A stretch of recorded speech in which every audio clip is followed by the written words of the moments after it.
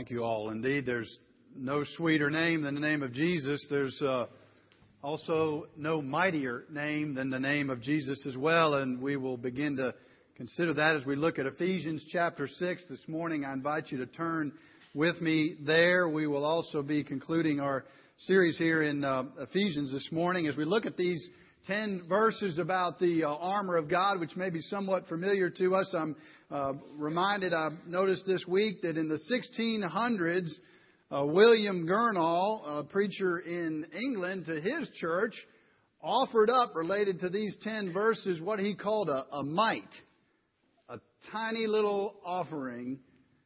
His commentary on this passage, which was 3 volumes, 261 chapters, covering 1,400 plus pages about these 10 verses. I'll try to be a little more succinct this morning as we go through them. These are important verses for us. They're important verses for us in their own right. They are important verses as we do conclude this series in Ephesians. And I hope that as we are going through the books of the Bible, praying, coming to worship, ready, asking God to teach us, to allow us to grow, not just little snippets, but to really begin to deeply grasp God's Word and what it's saying, that we've begun in Ephesians to at least get these 2 nuggets out of the book of Ephesians, and that is the first 3 chapters talk about what? About salvation through Christ, by His grace, through faith alone. What He has done for us and the wonderful things He has done in laying down His life for us. And the second 3 chapters, the second half of Ephesians, contains what? Information about how we're supposed to live that out, practice that salvation, have it play out in our lives, our families, our marriages, our parenting, our personal walk with the Lord, and even our workplace we saw last week. So this is what we're looking at in Ephesians. And as we come this week, it's an interesting, somewhat abrupt shift that Paul moves from things that we might call so routine as parenting and family and children and marriage and work and bosses. All of a sudden, it seems, to these hidden spiritual matters behind the scenes, specifically to the work of the evil one behind the scenes. But for Paul, these 2 things are meant to be brought together. The world that we are walking in, the world that we are walking through is some sort of stage, if you will. And I don't know what in the world this is, but behind this thing is a bunch of junk back here. There's other things going on. And the Apostle Paul wants us to be reminded of that today, that as we seek to walk out this faith, as we seek to practice this salvation in Christ and have it play out in our lives, there's other things going on. Particularly, we have an enemy who opposes us. So I invite you to stand as we read these 10 verses. Ephesians chapter 6, verses 10 through 20. I'll read them aloud as you all read along. Paul says this. He says, "Finally, be strong in the Lord and in the strength of His might. Put on the whole armor of God, that you may be able to stand against the schemes of the devil. For we do not wrestle against flesh and blood, but against the rulers, against the authorities, against the cosmic powers over this present darkness, against the spiritual forces of evil in the heavenly places. Therefore, take up the whole armor of God, that you may be able to withstand in the day of evil. And having done all, to stand firm. Stand, therefore, having fastened on the belt of truth, having put on the breastplate of righteousness, and as shoes for your feet, having put on the readiness given by the gospel of peace. In all circumstances, take up the shield of faith, with which you can extinguish the flaming darts of the evil one. Take the helmet of salvation and the sword of the Spirit, which is the Word of God, praying at all times in the Spirit, with all prayer and supplication. To that end, keep alert with all perseverance, making supplication for all the saints, and also for me, that words may be given to me in opening my mouth boldly to proclaim the mystery of the gospel. For I'm an ambassador in chains, that I may declare it boldly as I ought to speak." You may be seated.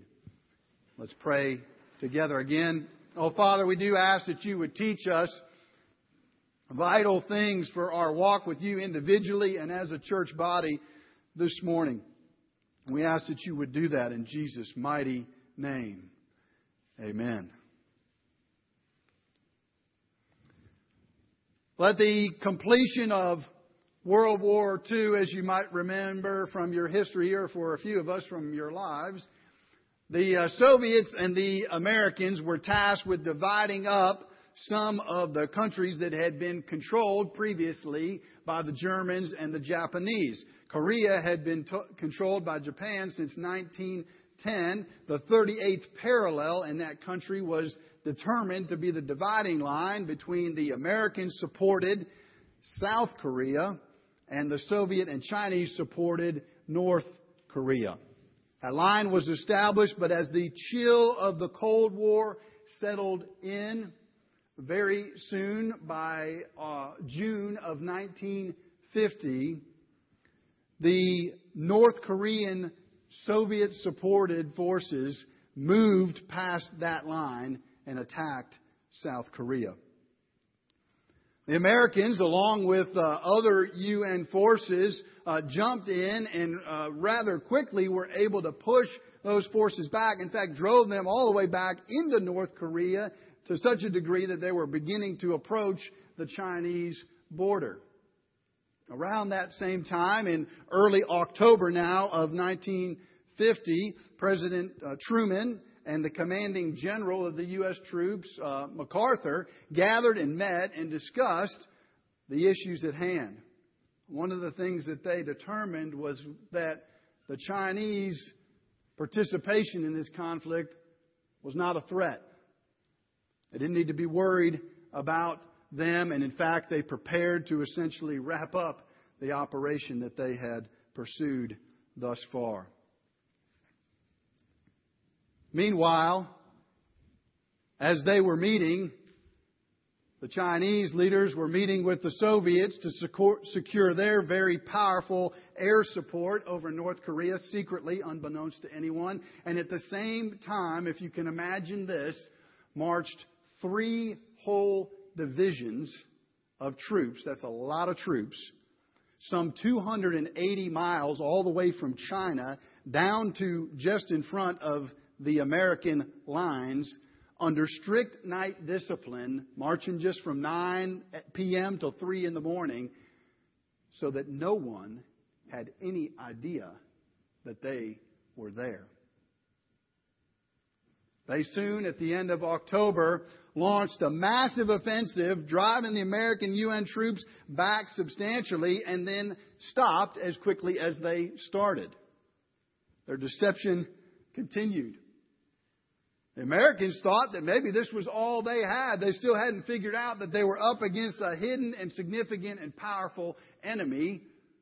And so they attempted to push right back into it, running headlong into now highly fortified positions supported by those hidden Chinese, only to be driven back, facing huge casualties, and I believe the longest distance U.S.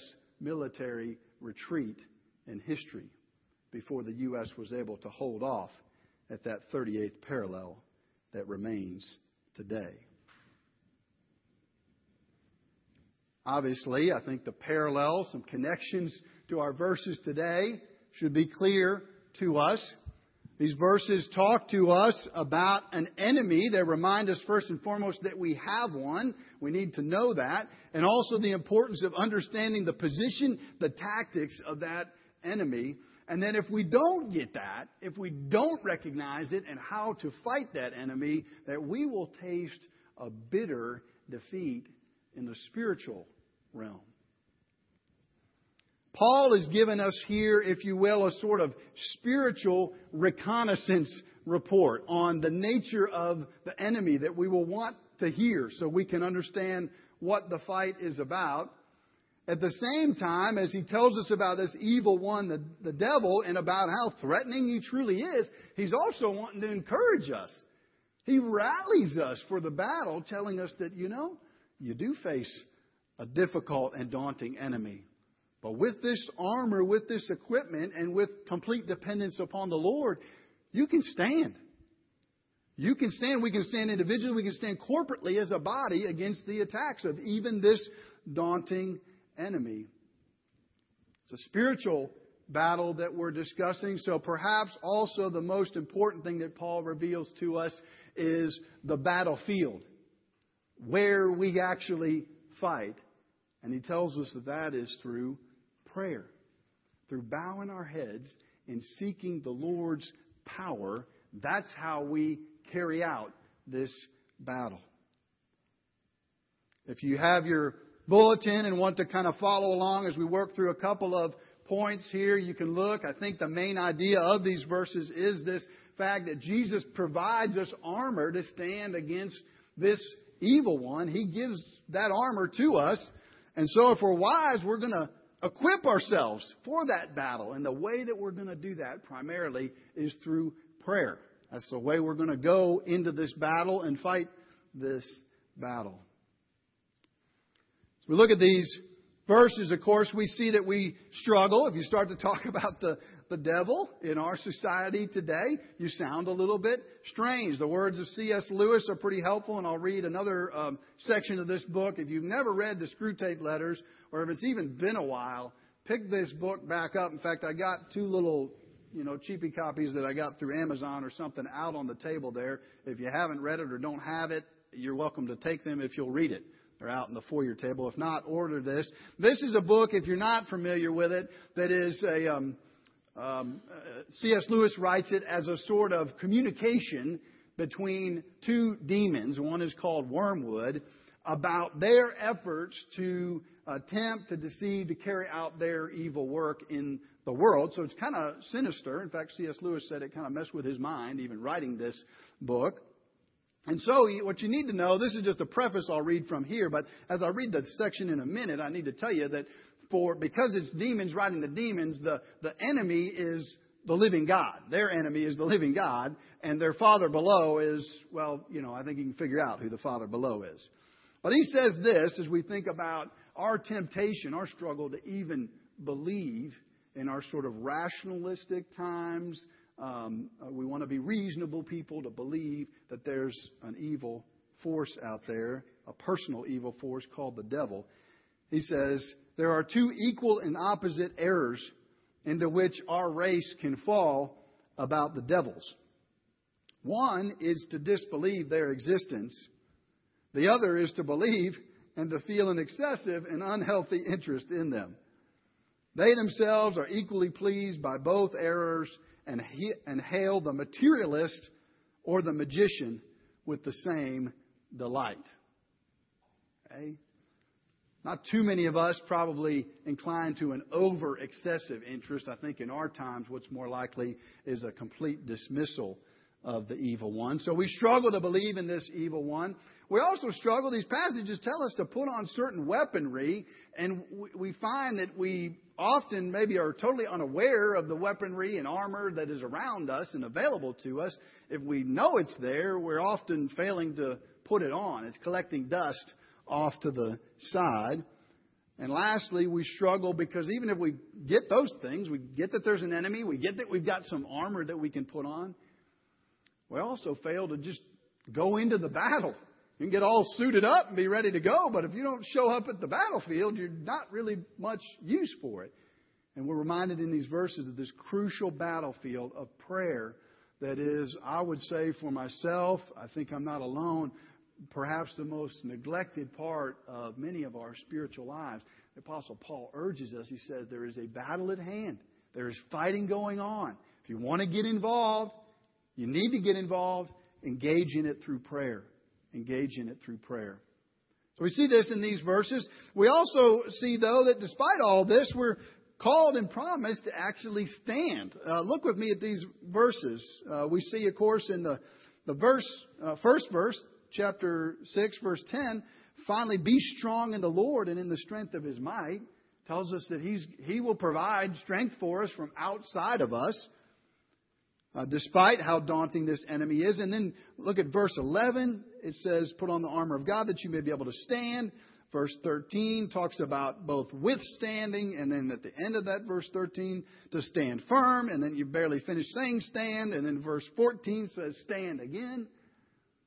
You look and you hear about such a powerful enemy standing before us, and you say, well, how can I do anything? What hope is there for me personally, spiritually? What hope is there for our church to make any advancements in the world and seeking and reaching lost people and helping one another and loving one another and giving and serving and living out this life of the church? Well, the hope is this, that the Lord of the universe has given us capacity to stand.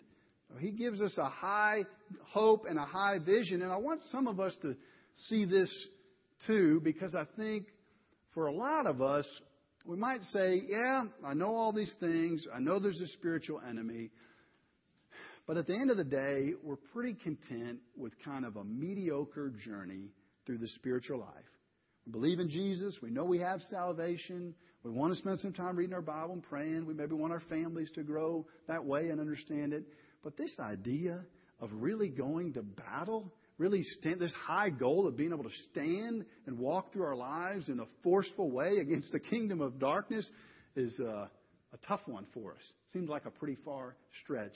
Well, I want us to see simply today is that that's the goal of the Apostle Paul for us. That's the goal of the Lord for us, is that we wouldn't just kind of muddle through, but that we would stand in this battle. But we see that. As we look at these verses, of course, we see, and verse 10 and 11 are a good place to see this just in real simple form. Verse 10 reminds us that we're to be strong in the Lord. There's no strength in and of ourselves. We don't get this power, capacity from us to fight this battle. We're to be strong in Him. So the Lord's got to be doing something. But verse 11 reminds us, just as importantly, folks, just as importantly, we're called to do something. We've got to put on this armor. We've got to exercise some activity spiritually. We're involved in the process. With that in mind, let's take a few minutes here and talk about three things: the enemy, the armor, and the battlefield, I guess you would call it, this issue of prayer and also sharing our faith. The first thing we see as you look in verse 11 is it does tell us we have an enemy. He's called the devil. Verse 12 goes on and tells us, as I mentioned earlier, that he's behind the scenes. So that's really important for us, because the things that we see are the struggles that we're having personally with temptation, the challenges that our children perhaps are facing, the issues that are going on in our church, the things happening of darkness in our community. But what we miss a lot of times, what we forget, is that all those things are just a manifestation of something that's going on behind the scenes. And that's these evil forces. So that should change the way we approach some of these things as we pray for them, as we pray for God to do a work. Couple of things, three things about this enemy that are important. One, it talks about them being, these enemies are arrayed as rulers, authorities, as people with power is basically what it's saying, as beings with power, if you will. So there's power to this evil one. He's also not just powerful, but he is wicked. And I think that's really important for us, because we live in a time where we like to shade the lines between good and evil. And we know that's a problem for a lot of reasons. It's especially a problem here because the evil one is not slightly evil. He's not a little bit off track. He's not just wandering down a little path. He is decidedly, determinedly evil and opposed to everything that is good and will be that way.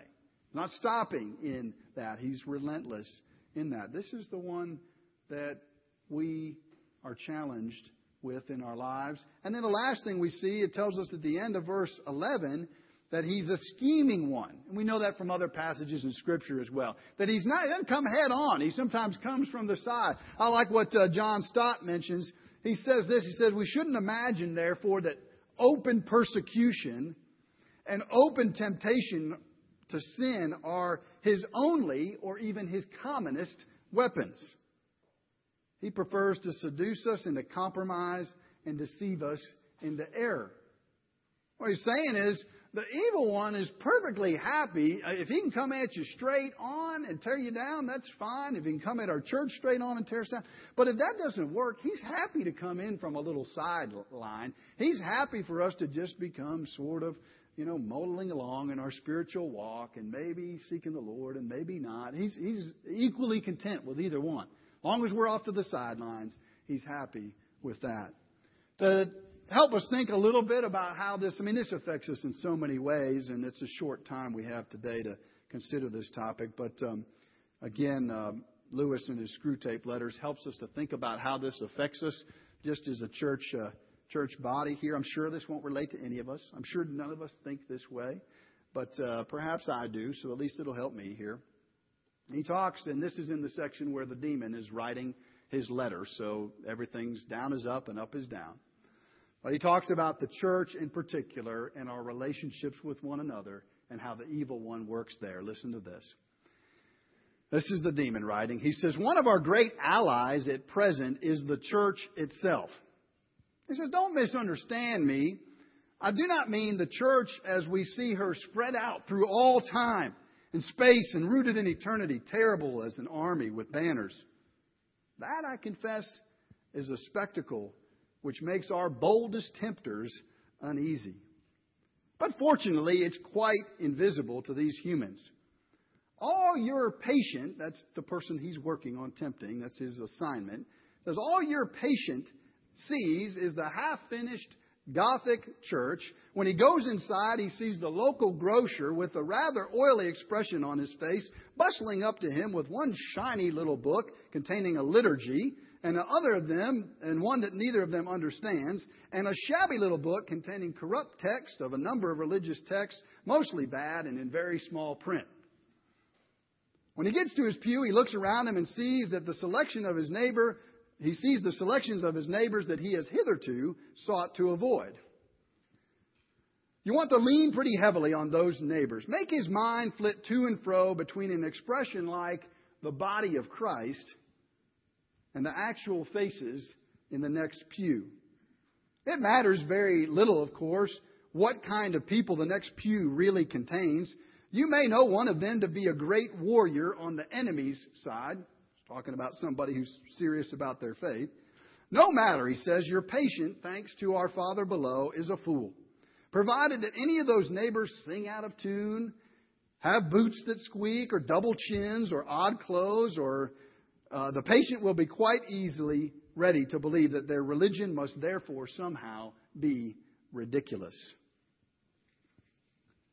He goes on a couple pages later. He says, I've been writing to you hitherto on the assumption that the people in the pew afford no rational ground for disappointment. Of course, if they do, if the patient knows that the woman with the absurd hat is a fanatical bridge player, or the man with the squeaky boots is a miser and an extortioner, then your task is much the easier. All you have to do then is keep out of his mind this question. Listen to this. Quote, if I, being what I am, can consider that I am in some sense a Christian, why should the different vices of these people in the next pew prove that their religion is mere hypocrisy and convention? End quote. You may ask whether it's possible to keep such an obvious thought from occurring even to the human mind. It is, Wormwood, it is. Handle him properly, and it simply won't come into his head. He's not been anything like long enough with the enemy to have any real humility yet. What he says, even on his knees, about his own sinfulness is all parrot talk. At bottom, he still believes he's run up a very favorable credit balance in the enemy's ledger by allowing himself to be converted. And he thinks that he's showing great humility and condescension in going to church with these smug, commonplace neighbors at all. Keep him in that state of mind as long as you can. The evil one's at work, right in our midst, right in a variety of ways, even in the way we look at and view those sitting right around us this morning. We've got an enemy who likes to work in powerful, deceitful, and wicked ways.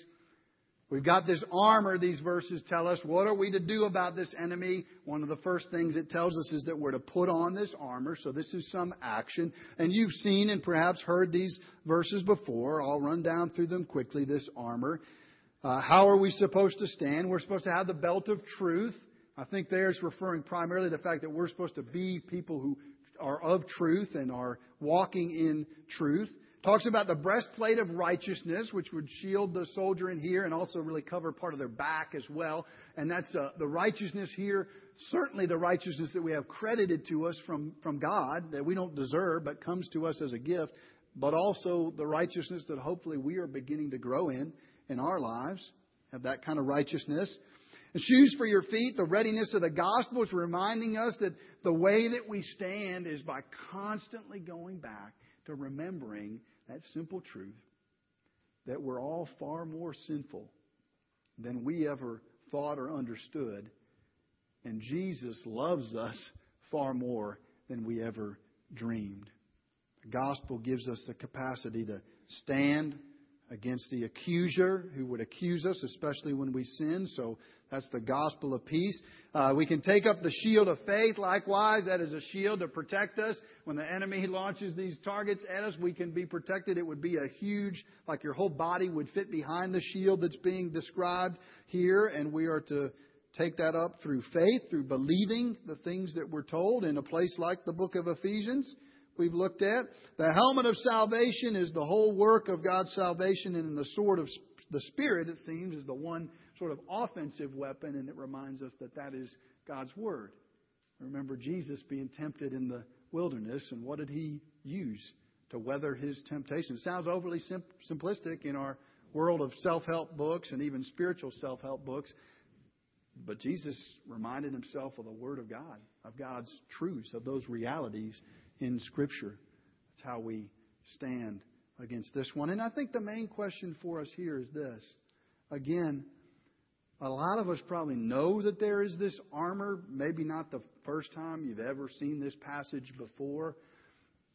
Is it over kind of on the side, sort of collecting dust for us? Or is it something we're actively putting on? If you think you're just fine, if we all think we're kind of okay, we can make it through the spiritual life, no problem, then you won't put the armor on. But if in fact the airstrikes are coming in over that hill in just a minute, and the enemy troops are lined up just behind that fence over there, we'll start thinking a little bit differently about putting on that armor. This is the message of the Scriptures. We need this armor if we're to stand and live the spiritual life that we're called to. Last thing we see in these verses, the third point I have for us, is this battle. Is this battle that we're called upon. And just look with me at verse 18. It's really one of the most important things here, so I wish we had more time to spend on it. But verse 18 tells us where and, if you will, how we go into this battle. And it might surprise us. It's through prayer. Talks about it a bunch of different ways. You know, when the biblical authors say things a bunch of different times, you need to pay attention. We need to pay attention. Praying at all times in the Spirit with all prayer and supplication. Then it goes on down. It says, making supplication for all the saints. I hope our personal prayer times are battlefield prayer times where we recognize we are going into the day and the evil one's going to be trying to take us away from walking with the Lord. It's not just a stroll down the park. He's got an agenda, and we need the help of the Lord to move in another pathway as we walk through our day. I hope as a church we're praying that way for our church family. It was exciting last week to have this particularizing, but really, folks, we are just a toddler. That's just telling us we've gotten started. We just made it around the first lap of the Talladega race. That's what we've done. And it's exciting and encouraging to see how far God has brought us, but we better be ready and be praying as we move forward for the things that God has for us, especially if we have a heart to see His kingdom extended. That's the kind of prayer we need. And we need to pray about the kind of stuff I read in this little booklet here too, because one of the evil one's favorite things to do is just little bit by little bit by little bit, just inch away at us until we lose the love for one another, till we lose grace with one another, till we fall far away from any humble attitude towards each other, and we move away from community, we move away from relationships rather than towards it. These are just some of the things that this arrayed enemy is trying to work against us. What a beautiful thing that we don't have a Lord who's just left us to get overrun, trampled over by the cavalry, plowed down by the tanks. He's instead given us this mighty armor. If we would put it on, we would find that we actually have ability in the Lord, in His strength, to stand and to live a life that's not just pleasing and glorifying to the Lord, but that's engaged in a spiritual battle that is linked and is related to all eternity. Let's pray.